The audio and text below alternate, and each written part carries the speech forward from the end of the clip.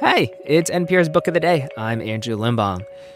You ever have one of those days when it's just like you turn on the news and the latest COVID numbers aren't going down, and then the next piece is some awful story about income inequality or medical debt or something, and then the next piece is about the government dragging its feet on climate change, and then on top of all of that, you still gotta get up and go to work?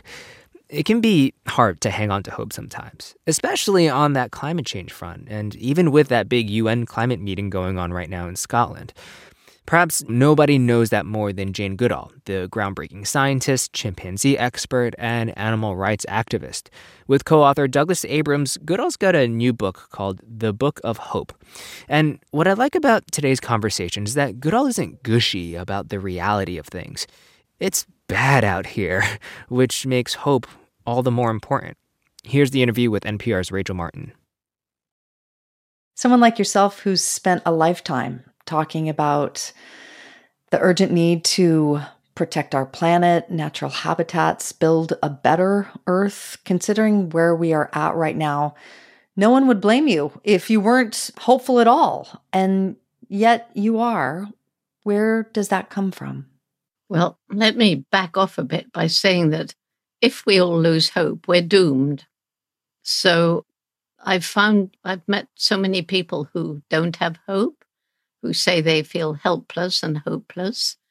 And I say to them, well, that's because we're always being told, think globally, act locally. But quite honestly, if you think globally, you're just so depressed. I mean, every day we're bombarded with bad news, socially, politically, environmentally. But turn it the other way around. Something that you feel, I'd like to do something about this. And either you or hopefully you and some friends get together and start doing something. And you find you make a difference. And then you realize that in other parts of the world, people are feeling like you and doing like you because they're being advised to take local action. And you've made a difference, so you want to do more.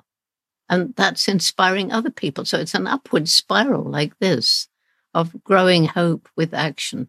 So for me, hope isn't just something where you sit back and say, oh, I hope everything will be okay. No, I don't look at the world through rose-colored spectacles. We've got to work to make what we hope for happen.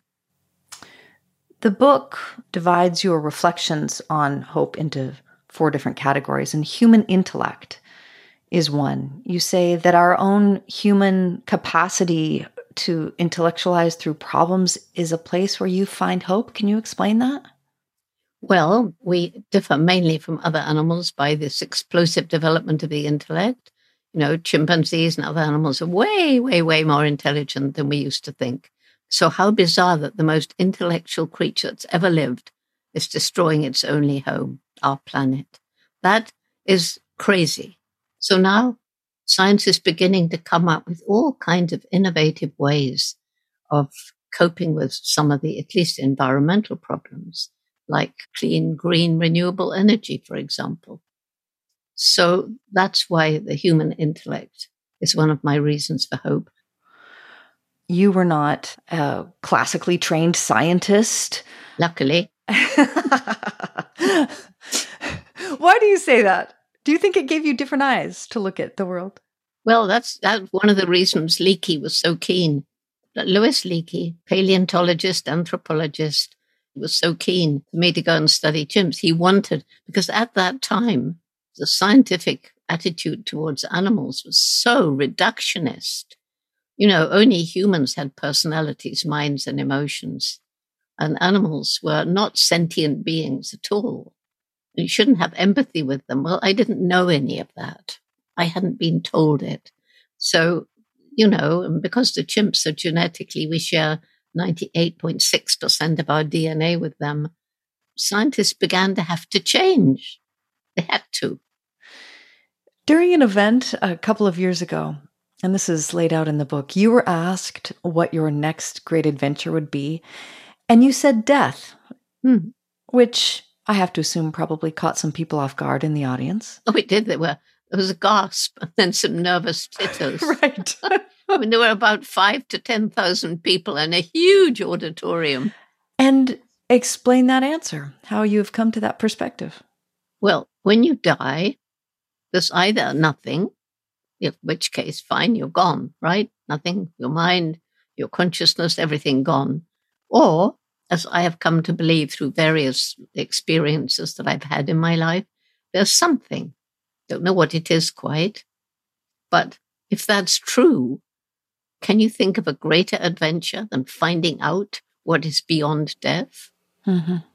So as you think about where you have come and the next great adventure ahead, there are just generations of people whom you have inspired over your life. And young people in particular, you evoke something very special in them. And they really look to you as a guide in their work and advocacy on climate change and how to protect the planet. How do you talk to them about that? It was because of that feeling that I met in so many young people.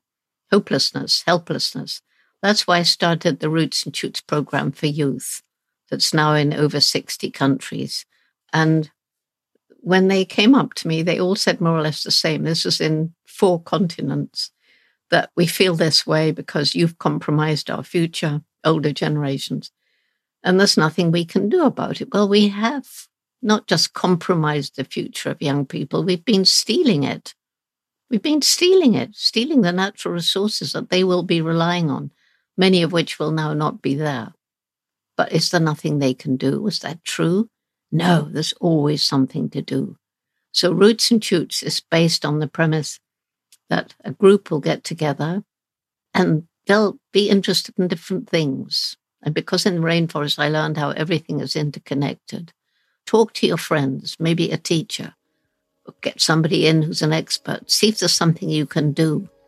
Then roll up your sleeves and do it. The Book of Hope by Jane Goodall and Douglas Abrams. Dr. Goodall, it's been a privilege to talk to you. Thank you so much. Well, thanks very much. Thank you.